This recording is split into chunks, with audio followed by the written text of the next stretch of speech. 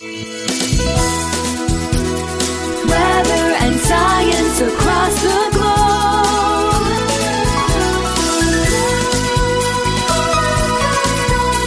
The Weather Jazz Podcast.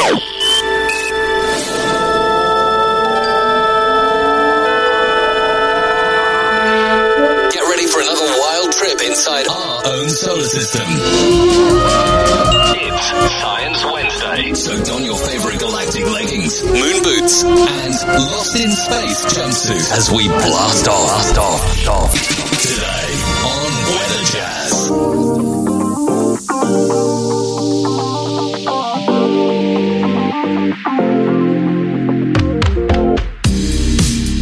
Welcome to Weather Jazz, a world audience podcast about anything and everything. Weather, science, earth science, astronomy. Today we're taking to the heavens, our solar system, and some off-topic episodes that periodically we like to do, especially on Open Line Friday.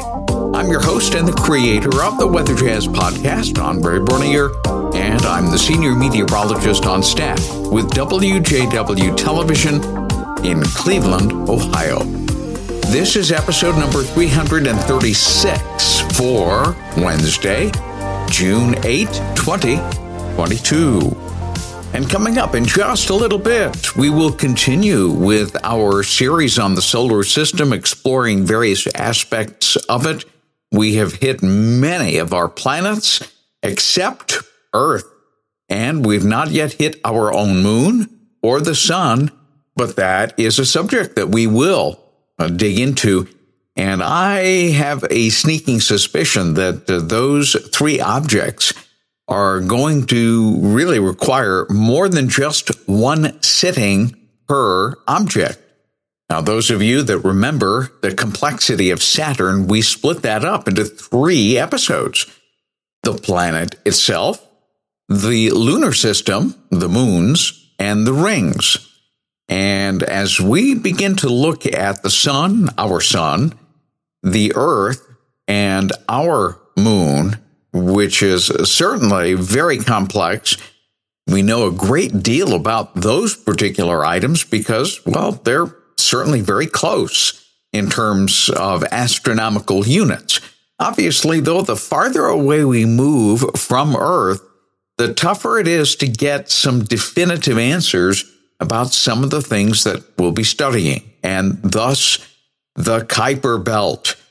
It's way out there. It's beyond the orbit of Neptune and goes beyond Pluto even. And those objects are kind of difficult to really get a hold on. We know a little bit about it, as you will see. However, there certainly is a lot to be discovered about the Kuiper belt. And what's beyond the Kuiper belt? Oh, there's something beyond the Kuiper belt. I'll talk more about that at the end of today's program. One more thing before we take a break, and that is the fact that I have started reading Alex Price's book. Alex is a friend of Weather Jazz, and I would frequently see Alex in the Fox 8 Weather Facebook page room where we did the fireside chats a number of years ago. It's been a while since I've done that. And of course, I'm starting to use the page to record some Open Line Friday segments for right here on Weather Jazz. Now, up to this point, I've recorded them right around the noon hour, about 11:30 a.m., but obviously my audience is limited because of the lunch crowd. So many people are at work. So I think what I'm going to do this week is record something on Thursday in the evening so that we can get some of the bigger crowds that we used to have for the fireside chat, which periodically went into the hundreds. So we'll have a few more good questions, I would imagine. So look for that coming up, and make sure that you subscribe or click on the like button for the Fox 8 Weather Facebook page, because that's where I will be going live on Thursday night, Thursday evening, probably somewhere around 8:30-ish. give or take a little bit. So look for that, look for details, and make sure you like the page. But back to my friend Alex. He recently wrote a book, and I finally started getting to it last night. I have it on my nightstand. I do like to read a little bit before I go to bed, and I started the first 2 chapters. I gotta tell you, it is a page-turner. The book's name is Never Give Up: How I Stayed Strong Through Life's Challenges. It's by Alex Price. It's available on Amazon. That's how I got my copy. And so far, I am truly drawn in to Alex's story. And one of the things I'm thinking about is perhaps getting into Alex's story and sharing it on Open Line Friday, maybe reading a chapter or 2. I'll try to get his permission to do that. And if I can, perhaps we'll dig into this very, very interesting person. The first 2 chapters, truly amazing, and what this young man has gone through so far in life. And he really has used everything that life has tossed his way to his advantage. I guess that's a pretty important key. Okay, when we come back, the Kuiper Belt, what we know about it, what we don't know about it, and a whole lot more. Hope you'll stick around. All right, we're back, and it's time to dig into the Kuiper Belt, spelled Kuiper. Now, you got to realize the Kuiper Belt is beyond the orbit of Neptune and just edges into Pluto's orbit. Some astronomers believe that Pluto really is more of a Kuiper Belt object than anything else. It's one of those objects that kind of shares the planetary realm and the Kuiper Belt realm. But the Kuiper Belt was not something that was really discovered until recently, and we'll get into that. It is a circumstellar disk in the outer solar system extending from roughly the orbit of Neptune at about 30 astronomical units, which, by the way, an astronomical unit is the distance between the sun and planet Earth. So it's 30 times that distance. That's way out. And this Kuiper Belt goes all the way out to 50 astronomical units away from the sun. It is similar to the asteroid belt, which is obviously closer to Earth. However, the Kuiper Belt is far larger. It's 20 times as wide and almost 200 times as massive. However, it consists mostly of very small bodies or remnants from when the solar system was formed. And while many of the asteroids are composed primarily of rock and metal, most Kuiper Belt objects are composed largely of frozen volatiles. That's the term we use for ices such as frozen methane, ammonia, and water. Now, some of the objects inside the Kuiper Belt, which have been discovered since 1992, actually have names. Some of the names include Orcus, Haumea, Quorar, and, I believe I'm pronouncing this correctly, Maki. It looks like make. And it is a bit of a speculation, but it's a good one. Some of the solar system's moons, such as Neptune's Triton and Saturn's Phoebe, may have actually originated as a Kuiper Belt object. Okay, so why the name Kuiper Belt? You would think that the name would reflect the person who discovered the Kuiper Belt. In other words, somebody whose name is Kuiper. Well, there is somebody whose name is Kuiper. Gerard Kuiper is his name, and he's a Dutch astronomer. However, he did not predict the Kuiper Belt's existence, which is kind of an interesting oddity. One of the first things that was discovered in the Kuiper Belt in 1992 was an object that has been dubbed Albion. It was discovered as the first Kuiper Belt object, or what they called KBOs, since Pluto in 1930. So beyond Pluto, there wasn't much discovered beyond Pluto up until 1992. That's a very, very long period. But remember, the farther out you go, the tougher it is to begin to observe some of these objects. And I'll get into some of the nuances on why that is coming up in just a little bit. All right, since 1992, this is interesting, the number of known KBOs has increased from 1 to thousands. And it is thought that right now there are probably more than 100,000 KBOs that are over 100 kilometers in diameter. They're thought to exist. And slowly but surely, they are being discovered. Now, until recently, the Kuiper belt was initially thought to be the main repository for periodic comets. That makes a lot of sense. And those with orbits lasting less than 200 years. But studies since the mid-1990s, when the Kuiper belt was discovered, have shown that the belt is actually dynamically stable. In other words, comets really don't come from the Kuiper belt. Now, is there anything beyond the Kuiper belt? Well, at this stage, we have a hypothesis, something called the Oort cloud, O-O-R-T. And we'll delve into that next week, which is going to be a lot more difficult because it's essentially a hypothetical area that is beyond the very difficult to observe Kuiper belt.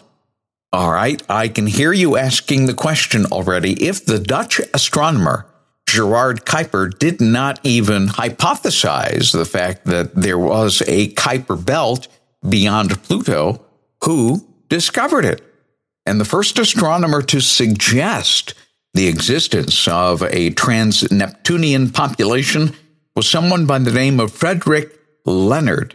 Soon after Pluto's discovery by Clyde Tombaugh in 1930, Leonard pondered whether it was, quote, not likely that in Pluto there has come to light the first of a series of ultra-Neptunian bodies. And since then, over the decades, there have been a number of papers put out postulating this possibility. In 1943, in the Journal of the British Astronomical Association. In 1951, another paper in Astrophysics, a topical symposium. And in 1977, there was a brand new way developed to discover both distant and very dim objects, something called a blink comparator. And since then, the blink comparator, which uses CCD devices instead of film, uses the strength of the sensitivity of the CCD versus the film in order to pick up very dim objects. Now, in 1987, there was an astronomer whose name was David Jewett. At that time, he was at MIT, just outside of Boston. He became increasingly puzzled by the apparent emptiness of the outer solar system. In fact, he encouraged then graduate student by the name of Jane Liu to aid him in his endeavor to locate another object beyond Pluto's orbit because, as he told her, if we don't, nobody will. And they used some very high-powered telescopes to try to do that. At first, they went to Kitt Peak National Observatory in Arizona, and eventually to Cerro Tololo, and that is in Chile. And eventually, they went to Mauna Kea, the top of a mountain in Hawaii, and using that telescope, along with the brand new technology of CCDs and blink comparators, they were able to discover the object in the Kuiper belt that we now know as Albion. And 6 months later, they discovered a second object in the region, dubbed 1993 FW. Now, by 2018, over 2,000 Kuiper belt objects had actually been discovered.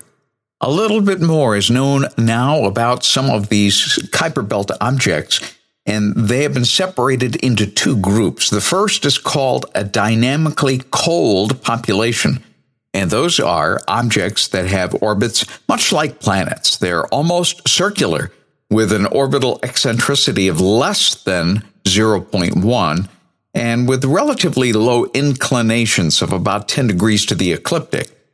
The second group and you've probably already guessed the name, is the dynamically hot population. Now, we have to stop here and let you know that it has nothing to do with temperature. It was just a way to distinguish between these two particular groupings of the type of objects in the Kuiper belt.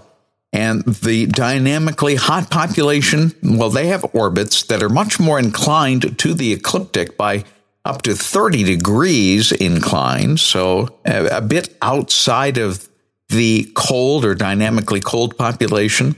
And it's also hypothesized that some of these objects that are dynamically hot might have some slight variations in terms of composition.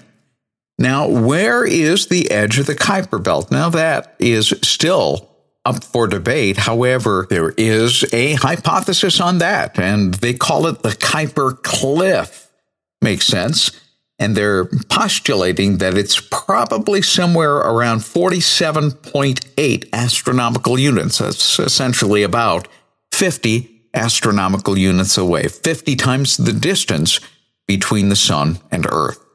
But despite how big and massive an area the Kuiper belt would cover, the collective mass of the Kuiper belt is relatively low, as best as the astronomers can figure right now. The total mass of the dynamically hot population is estimated to be 1% of the mass of Earth. That's not a lot of mass. And the dynamically cold population is estimated to be even smaller, with only 0.03% the mass of Earth. Well, let's take a look at why it took so long to discover any object in the Kuiper belt. Well, the smallest known Kuiper belt object, which, by the way, will have a radius below 1 kilometer, that's very, very small in terms of the solar system objects, they've only been detected by stellar occultations. In other words, when one of these objects will pass in front of a known star. You see, the objects themselves, they're simply too dim to detect. They're so far away from Earth and so far away from Pluto that their magnitude is estimated at 35. Remember, the higher the number, the dimmer it is. And the extent of the human eye can see down to a magnitude 6. So to say a magnitude 35 would be extraordinarily dim in terms of the amount of light that would gather and hit Earth from that distance. Let's put this in perspective. A magnitude 35 object cannot even be seen by the Hubble Space Telescope, even with a long-duration exposure. Are there any of our probes that have gone into the Kuiper belt? And the answer is actually yes. But as far as we know, there have been no close flybys of any known Kuiper belt objects. And that probe is the New Horizons probe. That was launched in January of 2006 and reached Pluto about 10 years later. It is now in the Kuiper belt. One more thing about the Kuiper belt that might be of interest is the fact that by 2006, astronomers have actually resolved dust disks thought to be a lot like the Kuiper belt structures around 9 stars other than the sun. So for something that's so far away from the orbit of Earth, so far, so distant that we can't see it even with the Hubble Space Telescope, that we have to use other means to discover these objects, we know a decent amount about it. Of course, there's a lot more yet to be discovered. Beyond the Kuiper belt, the hypothesized Oort cloud. We'll take a look at that next week. I hope you're enjoying Science Wednesday right here in Weather Jazz. Of course, we try to release topics on Monday, Wednesday, and Friday. On Friday, we can get pretty wild and we can go all over the place. And on Monday, we try to stick with meteorological type data, both near and medium term, to give you an idea of what's happening in that realm. After all, we are called Weather Jazz. And if you have a question or a topic suggestion, I welcome your input. You can reach me, weatherjazz@yahoo.com, and also now at the Weather Jazz Podcast Audience Connect line.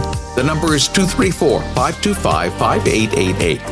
You can easily retrieve both of those addresses by going to the Contacts tab at the very top on weatherjazz.com. Now remember, on Open Line Friday this week, I will be recording that using the Fox 8 Weather Facebook page, and that'll be on a Thursday evening, probably sometime around 8:30. Make sure you set yourself a reminder so that you can pop in and give me a question. I'll be answering as many of those questions live as I am able. So I'm looking forward to it. Open Line Friday coming your way in just a couple of days. Weather and science across the globe.